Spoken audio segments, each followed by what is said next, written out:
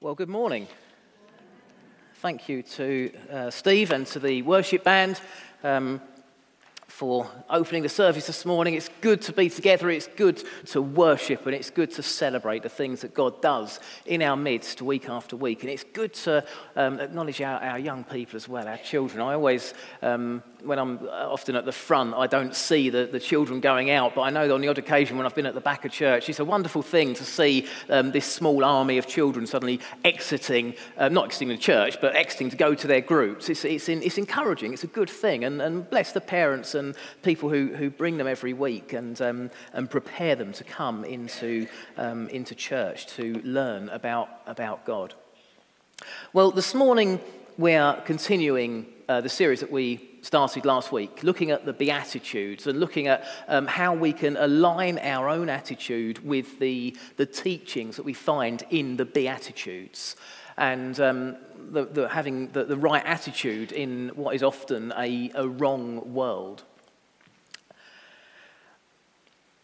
When Jesus gave the Sermon on the Mount, which the Beatitudes are part of, some of it was new teaching, some of it wasn't.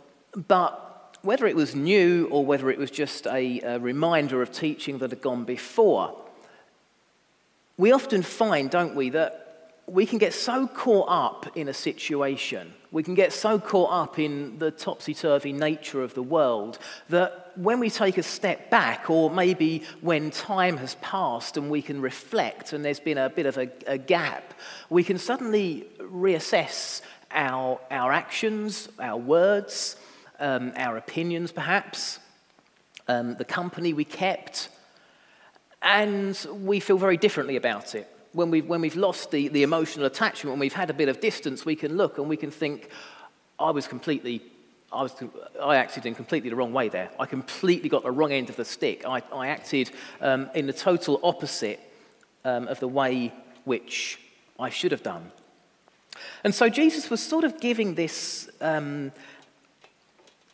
resetting of the moral, the spiritual compass of the people that he was speaking to.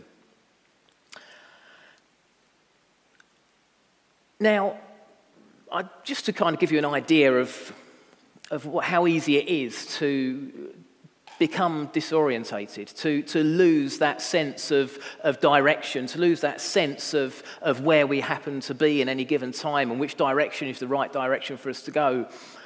I just want to share with you a brief story. When I was 13, when I joined the Air Cadets, and I'd never been in a plane. Up to that point in my life, I'd never flown a plane. I'd never flown in a plane. And soon after I joined, I had this opportunity to go flying. And the Air Cadets, brilliant organisation, takes groups of teenagers, gives them all these opportunities. And at the age of 13, I got into a two-seater aeroplane, and sitting next to me was an RAF Tornado pilot who his day job was flying a £30 million jet around the skies, and we see the sort of modern equivalent going over Norwich on a fairly regular basis. And so, to put it mildly, this was someone who knew what they were doing. I was in the safest possible hands. And these pilots fly cadets to keep their flying hours up, basically, and it's sort of something they do in their spare time. And so I was sitting there, 13-year-old me, having never even been abroad in a plane, sitting there as a passenger, let alone having actually flown one. And I've got a control column in front of me, and there are pedals and there are dials and everything all around me. And we take off, and I've been briefed. I've been told, right, Madders, the pilot will probably ask you, have you ever flown before? Say yes. Because if you say no, you'll just fly straight and level, do a circuit, and then land. If you say, yes, sir, I have flown before, then you'll do something more exciting, more interesting. So we get up there. Sure enough, the pilot says, so, Madders, my name, he was a squadron leader, someone, just to let you know, this is what I've flown in. I've flown in Iraq, I've done this. And he sort of put me at ease. He said, have you ever flown before? Yes, sir. I lied. And he said, great, okay then, brilliant. Well, we'll do something a bit more interesting today then. Should we do some aerobatics? I thought, wow, Wow. Now, at this point in my life, I'm not even keen on roller coasters. I was, a Big Dipper that I thought twice about. But I wanted to sort of front it out. So, yes, sir, that sounds great. He said, right, okay then. So we did a loop. And by the time my stomach and my body had been reunited, it was good.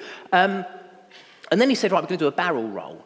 Now, a barrel roll, your aircraft's flying along. These are your wingtips. You're just flying along. And basically, it sort of goes up and round, as if you trace with your wingtip the circumference of a barrel.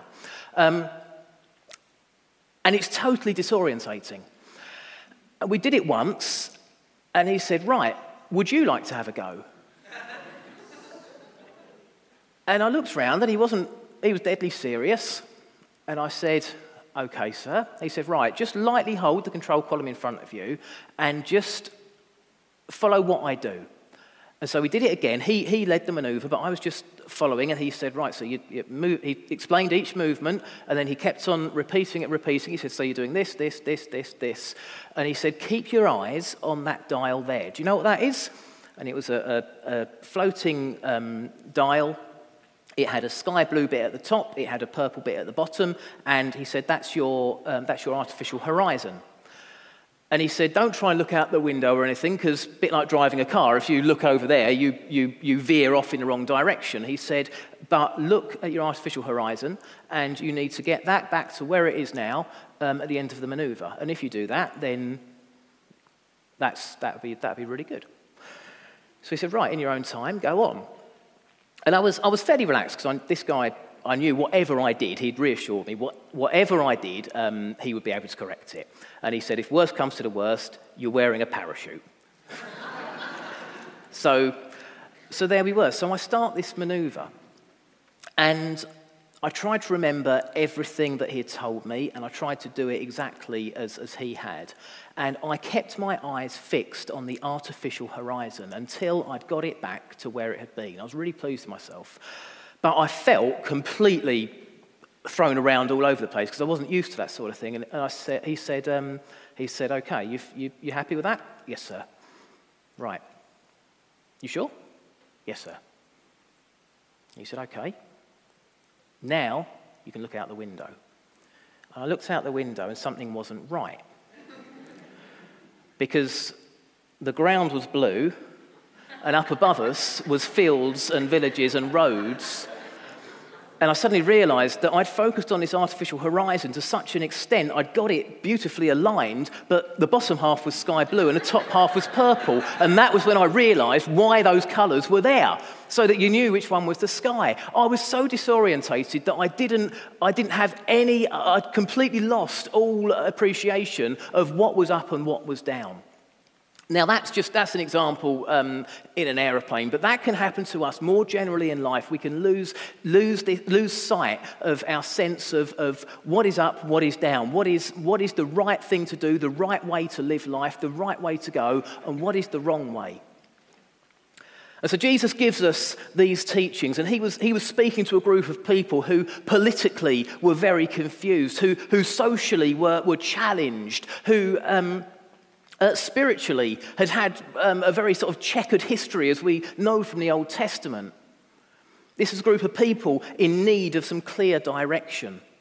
And so Jesus gives a Sermon on the Mount, and within the Sermon on the Mount are these very specific instructions, these very specific reminders. And today's one we look at is the third of the Beatitudes, where Jesus says, "Blessed are the meek, for they will inherit the earth." Even today, that seems like an odd thing to say, because when we think of the word meek, what do we think of? We think of someone who perhaps is very timid, maybe comes across as being a bit weak, a bit unsure, lacking in confidence.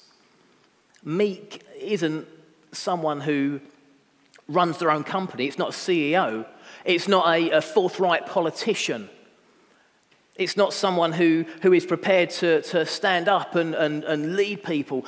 that's not someone who's meek. But actually, that's not quite what Jesus meant. You see, this is one of those examples of a time when, as we translate the Bible from the biblical Greek into modern English, we find there's a word that we don't quite have an accurate translation for.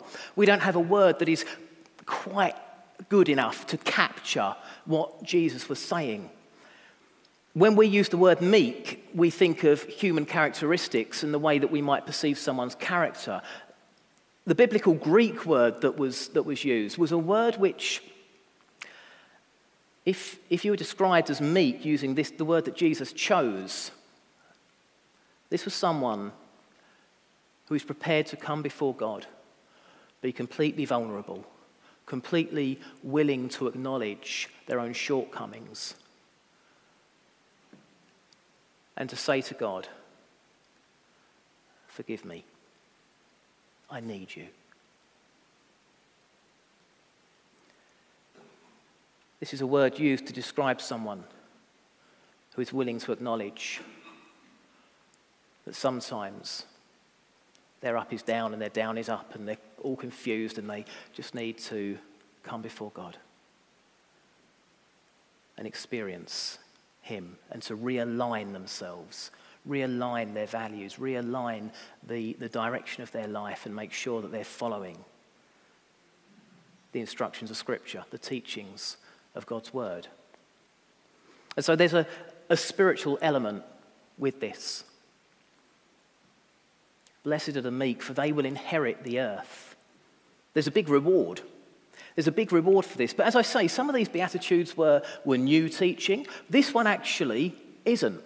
This isn't a new teaching. We go back to the Psalms. Psalm 18, verse 27. You save the humble, but bring low those whose eyes are haughty.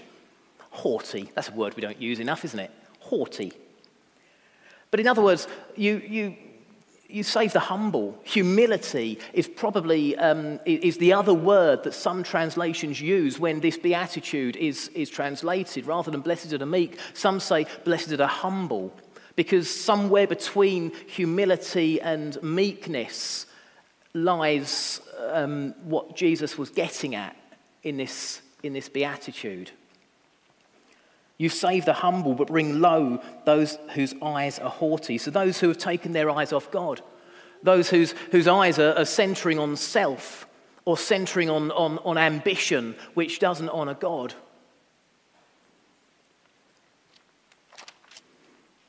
Again, Proverbs 3. He mocks proud mockers, but shows favour to the humble and oppressed. So again, being humble, we receive God's favour. Humility is a positive character trait. But it's not something which was new when Jesus taught it in the Beatitudes. Jesus was just giving a reminder of something which had been consistently taught and encouraged throughout the Old Testament. Isaiah 66, these are the ones I look on with favour, declares the Lord, those who are humble and contrite in spirit. These are the ones I look on with favour.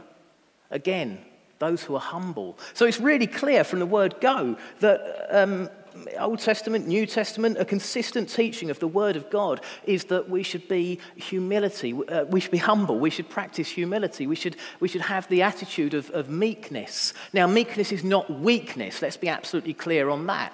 Meekness is not bowing down and letting other people trample over us and just having no principle, no backbone. No, it's not at all. But it is recognizing that our strength comes from God, that our strength comes from He who put us here in the first place, who created us, a God who sent His Son into the world to reiterate the teachings that He'd put into our hearts from day one. And as we've already heard this morning, we need this reminder of humility once again. Here's an image of something which probably wouldn't bring to mind the word humility.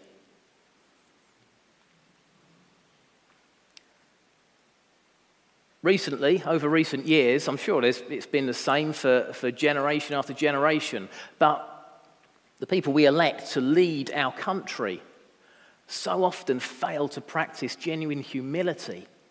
And especially in recent years, we've had Brexit, which rips the country apart. We've had COVID, where there's so many different opinions and ideas, and it was really dangerous. We've seen in America, we saw in the last election. Certainly from the news that we had in this country, it sounded like Donald Trump was borderline insane with some of the things that he did and got away with and said during his time in office. And yet he had millions and millions of people vote for him, to the point where he actually received the second highest number of votes in any American election ever. Let's not think that was a blip. Actually, there was a huge amount of support. And that suggests that I'm not wanting to pick on the country of America, but that suggests that as a world, we need times where we step back and we have this opportunity to realign ourselves with our core values. And as Christians, our core values should be set not by what we think, but by what we read in Scripture, by what we feel that God is leading us to. But that requires us to be humble. That requires us to be meek.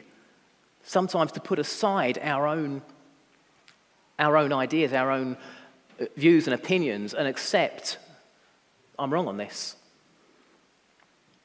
I've been in church meetings before where, in fact, when I first became a Christian, I was in a church and alcohol wasn't allowed in the building. It was a big no-no.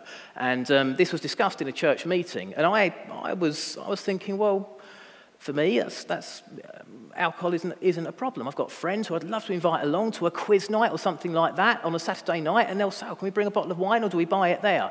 And I'll say, no, you're not allowed alcohol. But it's Saturday night. I'm not being dictated to. No, it's all right, mate. I'm going to stay at home and have a drink, or I'm going to go to the pub.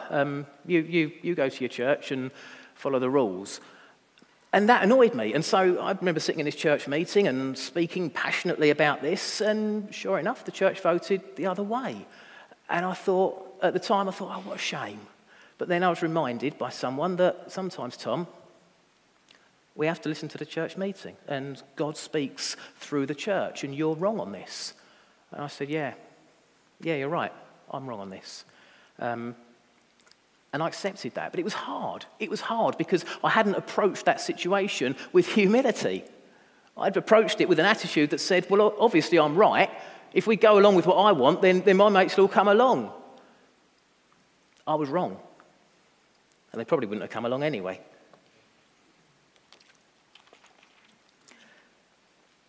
In Luke 18, Jesus gives us a practical demonstration of what this beatitude looks like. Sometimes we can find ourselves faced with a group of people or an individual, a situation where, quite frankly, humility, meekness, grace, acceptance aren't top of their list. And that can be really hard. And Jesus was no stranger to these situations. In Luke 18, Jesus is speaking to a crowd, and we're told, to some who were confident of their own righteousness and looked down on everyone else, Jesus told this parable. So be clear, this is Jesus' target audience, the sort of people that you think, I can't stand that sort of person. They're so self-righteous, we might say arrogant. And Jesus sees straight through them. And Jesus, as he often did, met them head on and taught this parable. 2 men went up to the temple to pray, one a Pharisee and the other a tax collector. The Pharisee stood by himself and prayed. He prayed, God, I thank you that I am not like other people, robbers, evildoers, adulterers, or even like this tax collector. I fast twice a week and give 1/10 of all I get. But the tax collector stood at a distance. He would not even look up to heaven, but beat his breast and said, God, have mercy on me, a sinner. I tell you that this man, rather than the other, went home justified before God. For all those who exalt themselves will be humbled, and those who humble themselves will be exalted. So we've got this parable. So just to be clear, this isn't Jesus recalling an actual event that he's seen, or he certainly doesn't frame it that way. This is a parable. A parable is a story that Jesus teaches. It works on many, many different levels, and it's to teach us a lesson about the values and the way things are done in the kingdom of God and the way that things should be done on earth. It's a way of teaching us how we can realign our attitudes with the attitudes of Christ. And Jesus, again, as he often did, uses a church leader. It's worrying, isn't it? A Pharisee. This was a pillar of the community. This is a spiritual rock. This is someone who took pride in learning Scripture so that they could just reel Scripture off the tongue at any given moment in judgment. When they saw someone doing something that was against the teachings of Scripture, they could quote the religious law straight away. But they're a bit like someone who can recite every law of the game of golf. They've read the PGA handbook from front to back and they know it verbatim. They can tell you every intricacy of every law. But they've never swung a club in their life. They don't know what it's like. They don't know how hard it is to stick to the rules of the game that they know so well. This Pharisee comes into the temple, stands by himself, and says, God, I thank you that I am not like other people. Thank you that I'm not like other people. You see, that's not meek. That's not humble. That's coming in to pray, not by acknowledging his own shortcomings, not by being open and frank with God, but instead by looking around and saying, okay, I'm going to judge myself by everybody else, and as far as I'm concerned, I'm pretty good. So, God, thanks for making me me. Thanks for not making me like everybody else. I'm not like the robber. I'm not like the evildoer. I'm not like the adulterer. No, I'm better than all of them. So actually, looking around here, I'm the best of the bunch. So good old me. Thanks, God, for making me me. This couldn't be more lacking in humility. You see, when we come before God, God's not interested in us comparing ourselves to other people. When the child takes home the school report, the parent doesn't say, well, you failed in all but one subject, but every other child in the class failed in every subject. So actually, good on you. You had a successful year. Well done. No, that's not the approach that we take. Of course not. We don't come before God and compare ourselves to others. We come before God and acknowledge that in Jesus' perfection, we recognize our own imperfections. We recognize that through grace, our imperfections are forgiven. Our sin is forgiven. We recognize that we are loved in spite of our failings. We don't come and compare ourselves to others. When we pray to God, it's not about other people. It's about our heart being realigned with God's.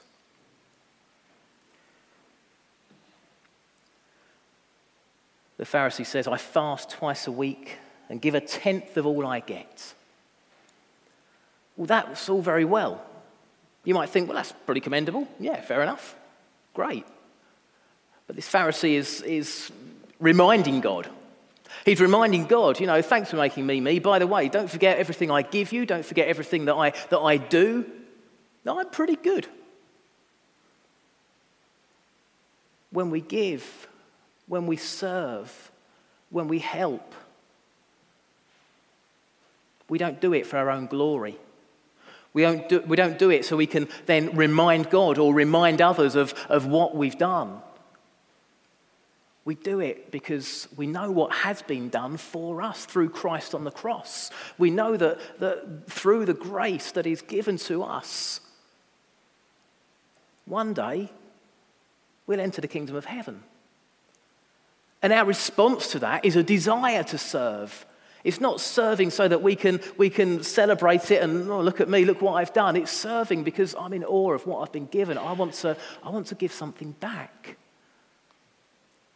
In my meekness, I recognize without God, I can do nothing, but with God, anything's possible. So we should serve not with the attitude of the Pharisee here. As I was preparing for today, I was aware that it's Ruth's last Sunday with us, and I thought the number of times that Ruth's gone out and helped the young man that I mentioned earlier. And when I spoke to her a little while ago, she spoke about this dossier she's put together to help whoever feels called to take on that role going forward and to help out with the team. And I thought, this isn't something that she's simply done because there's no one else to do it. This was a real heart, to the point that she's thinking, well, I'm moving on now, so I want to make sure that I do as much as I can. But all that went on in the background, and that's humility. And I'm sorry to embarrass you, but we celebrate that.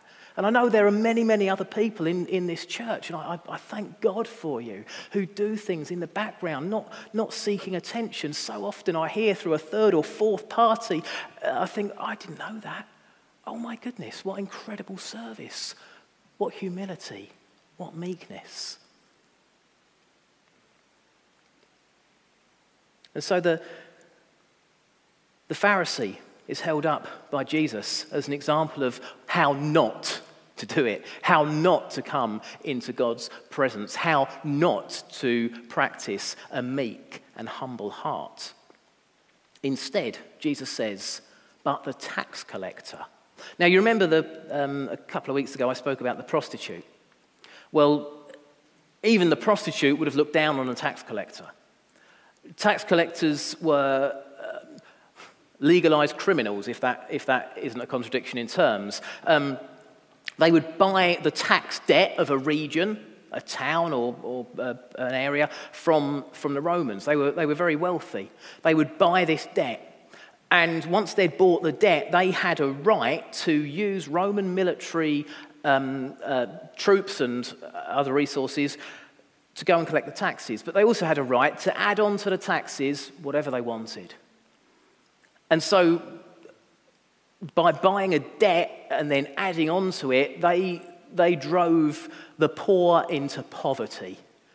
They were despised at every level of society because it was known. This was no secret. This was known. If you were a tax collector, then you started off rich and you finished mega, mega rich. And you did it all at the expense of those who could not afford to give anything. And yet you forced every last penny out of them.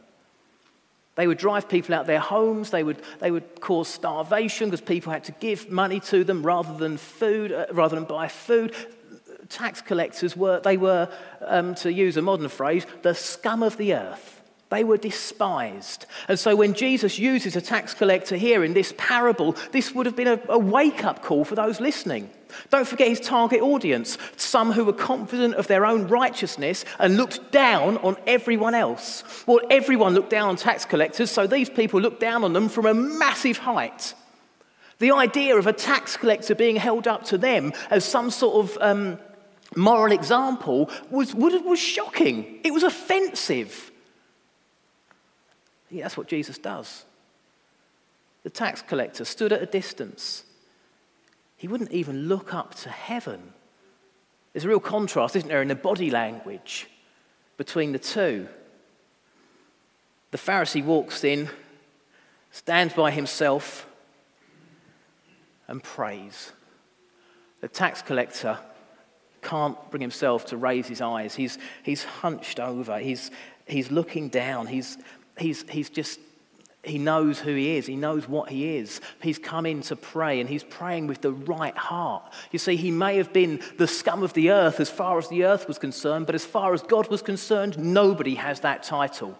Nobody has that title, because God created that tax collector, and he might have chosen a different path to the one that God wanted for him to take in his life, but there was always a way back. And on that day, he goes into the temple and he bows his head and he prays. And he prays, God, have mercy on me, a sinner. He's so ashamed of the life that he's lived, he wouldn't even look up to heaven, but he beat his breast as he said those words, God, have mercy on me, a sinner.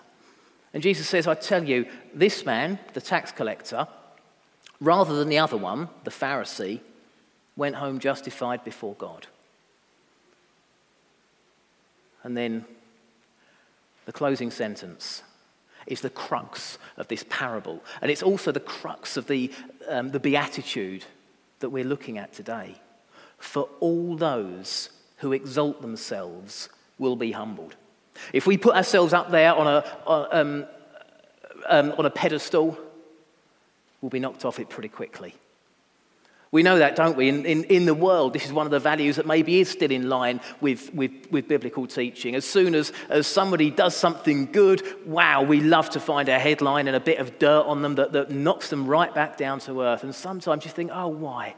They were doing their best. That was a good thing. Why is it that we had to belittle it and demean it? But other times, sometimes we think, they needed that reminder. We needed that reminder. Those of us who have been looking and putting them on a pedestal, we needed that reminder that actually the only one on a pedestal who deserves a pedestal is Christ, and yet he humbled himself. Those who will exalt themselves will be humbled, and those who humble themselves will be exalted. So,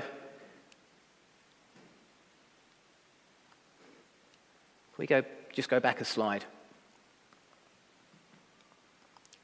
My fault, I've been forgetting to click along. That's the one, thank you. So we don't compare ourselves with others when we come before God. We don't brag about what we've done, about who we are.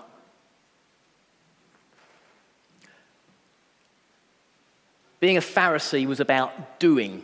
The Pharisee points at what he's done, and through what he's done expects to earn favour with God. But you see, doing is all very well. We think of Mary and Martha, and it's always difficult, isn't it? Because you think, well, if everyone was a Mary sitting at the feet of Jesus listening, then nothing would get done. The same way, if everyone was a Martha not sitting at the feet of Jesus, then everything would be done, but it wouldn't be done the way that Jesus would have it done. So there's always a tension in the text whenever we read that. But what I mean here is that when we come before God, we don't think of what we are doing. I loved it this morning because I believe it was of God. I had no knowledge of the slides that Steve was going to share. But I love the fact that one of them was a lady just sitting, and I think you described her as being just in the presence of God. And sometimes prayer, we don't need to go with a shopping list of things or with a big rant or begging for help in a certain situation. Sometimes we just, Lord, speak to me right now. I don't know about you, I find that actually sitting on top of a hilltop or something like that, I find that really helpful. Other people don't. We all have our different ways of communicating with God and receiving from God. But it's so important that in our prayer life, in our life in general, we don't do all the time. That our Christian journey is not about what we do, it's not about our actions. Our actions are a result of what we are.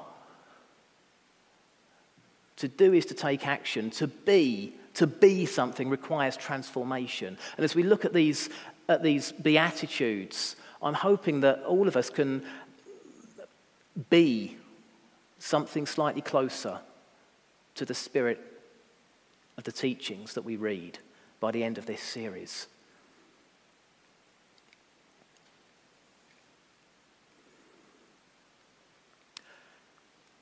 So just to close this morning, in Philippians, Paul presents to us a demonstration of this beatitude, not in a parable, not in a story, but in a character description. Paul writes, "In your relationships with one another, have the same mindset as Christ Jesus." It's never bad advice, is it? "Who, being in very nature God, did not consider equality with God something to be used to his advantage." So Jesus, he didn't do what he could have done, the Son of God. We know he had power to perform miracles. We know he had power to heal, do all sorts of things. We know that he could have gone in and overrun the Roman army. He could have upset the political scene of the day. He could have done anything. But despite the fact that he was in very nature God, he was fully God, fully man. He was the Son of God. He wasn't just a prophet. He wasn't just a representative. He wasn't just a wise man or a great leader or a good speaker. He was the Son of God. He was part of the Trinity, Father, Son, and Holy Spirit. But he didn't consider equality with God something to be used to his own advantage. Rather, he made himself nothing, taking the very nature of a servant and being made in human likeness. The Son of God came to serve.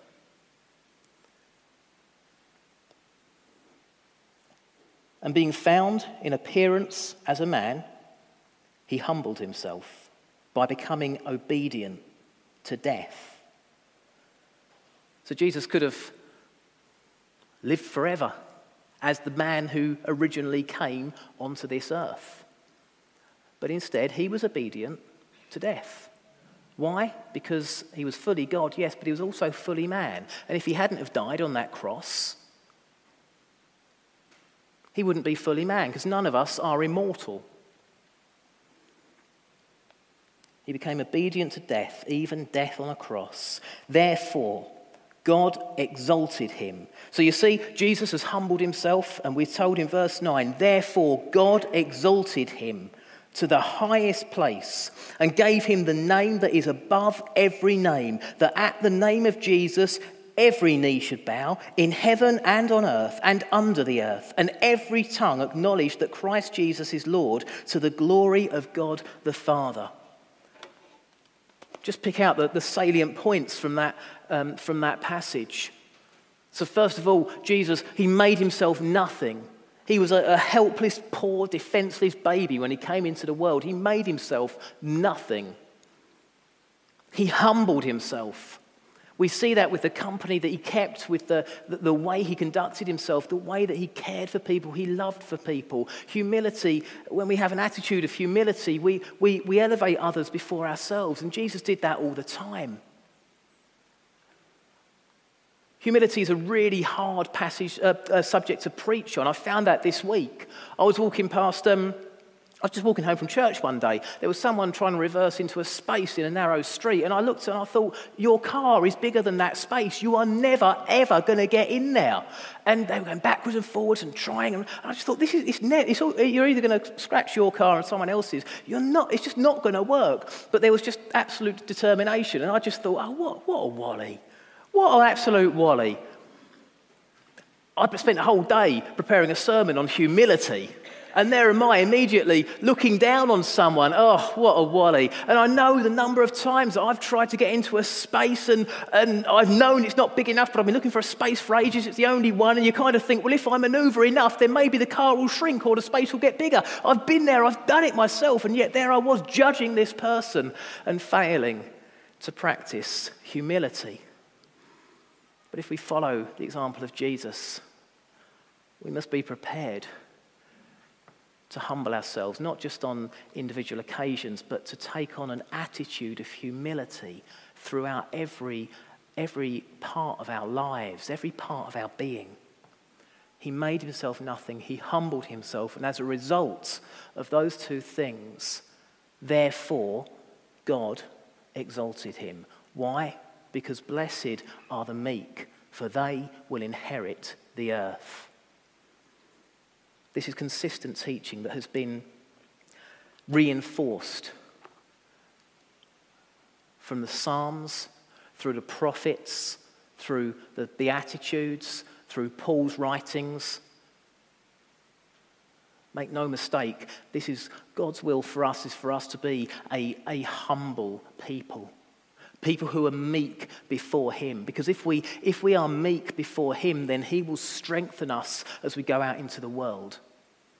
But if we come to him comparing ourselves and bragging and patting ourselves on the back, then we don't leave him any room to make an impression, because we're already full of our own self-importance, and God becomes of very little importance. Blessed are the meek, for they will inherit the earth. This is a heart attitude.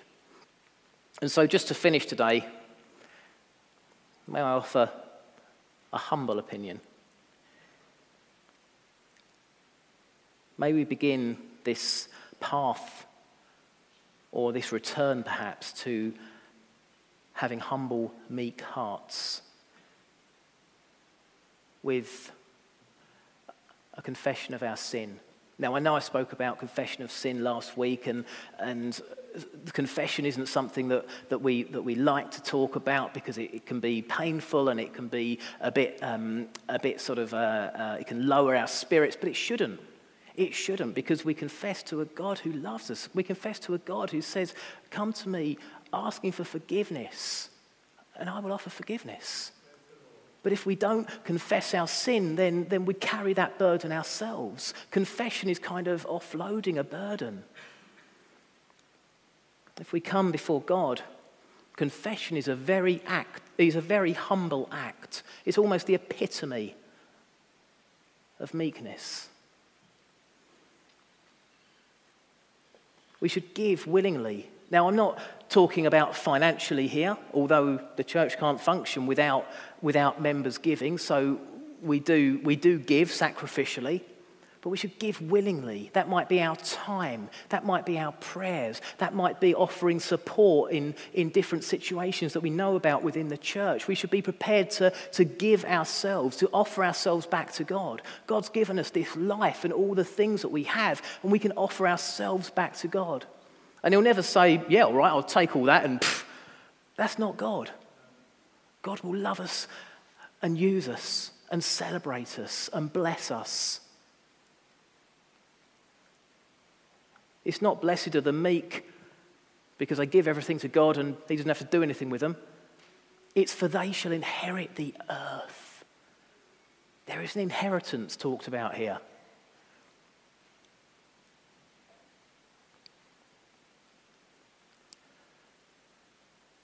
On this path to humility, our attitude to others is key. We can exalt others. And by that I mean we can encourage each other. Encouragement is one of the most important characteristics that a Christian should practice with other people. We can go out into the world and we can say, "Come to church, you need Jesus, you need forgiveness." That means nothing. I have no interest. Go away and leave me alone, you weirdo. That's the general response. But if you go out into the world and say, "Hey, look, I know you feel like you're having a bad day, but you're doing all right. You've done this. Thank you for this. Do you need help with this? Can I just want to encourage you. I want to exalt you. I want to lift you up. I want you to leave this conversation with me feeling better about yourself and the world than you did before you met me." If we can do that, then we leave a lasting, positive, Christ-like impression on those that we meet. And finally, the Pharisee, when he prayed in Luke 18, he thanked God that he wasn't like the robbers, the evildoers, the adulterers. He should have been out there helping the people in need who were so desperate that they were at the point of stealing, those who were so bitter that they were seeking revenge, those who were so miserable that they were looking for the cheap thrill of the affair. He should have been out there sharing the Spirit of God with them, the Spirit of the love. But instead, he was in the temple casting judgment. Let us never be that people. Let us never be the ones who sit casting judgment, but instead, let's be the ones who acknowledge weakness in those around us, but also weakness in ourselves, because none of us are without our weaknesses. And the day that we lose the humility to ask for help is the day that our artificial horizon flips round the wrong way and we don't even notice.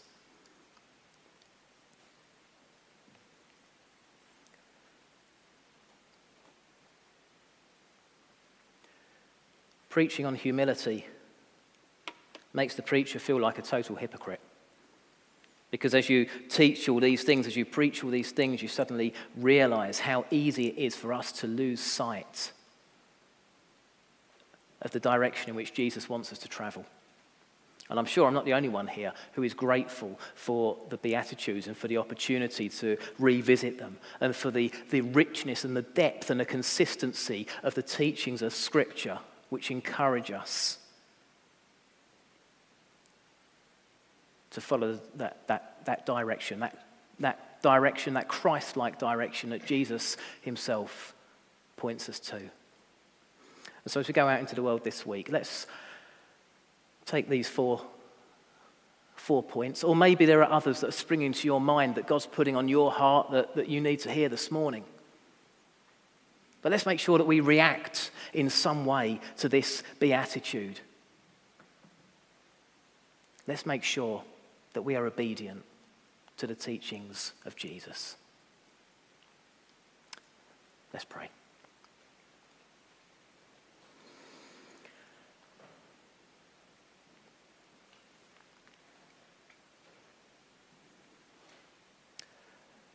For those who exalt themselves will be humbled, and those who humble themselves will be exalted. Father God, we thank you for what we have studied this morning.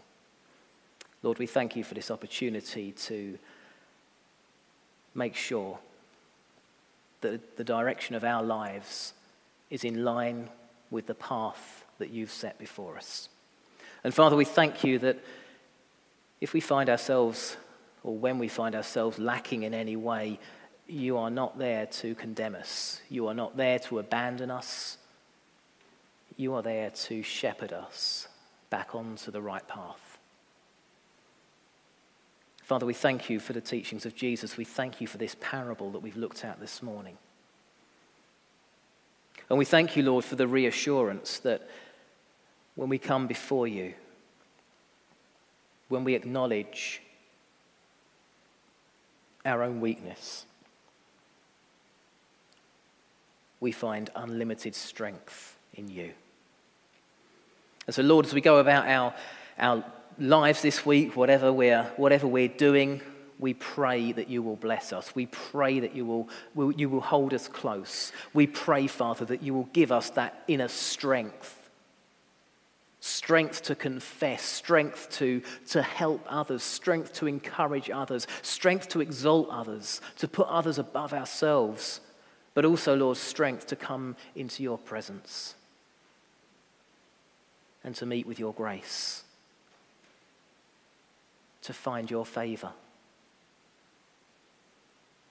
to give ourselves to you afresh.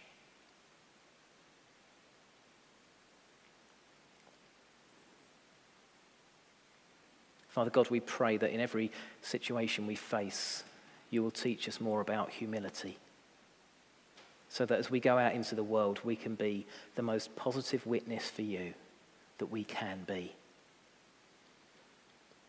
that we can build your kingdom, we can share your love,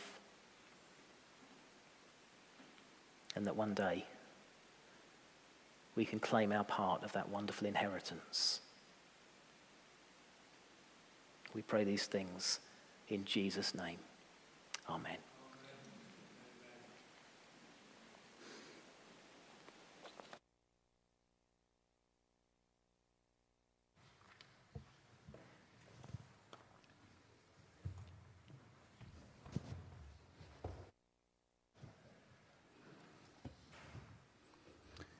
So let's close by singing out some amazing truths about Jesus. That he's God's righteousness revealed. He's the expression of God's love, the grace of God, the word of God revealed to us.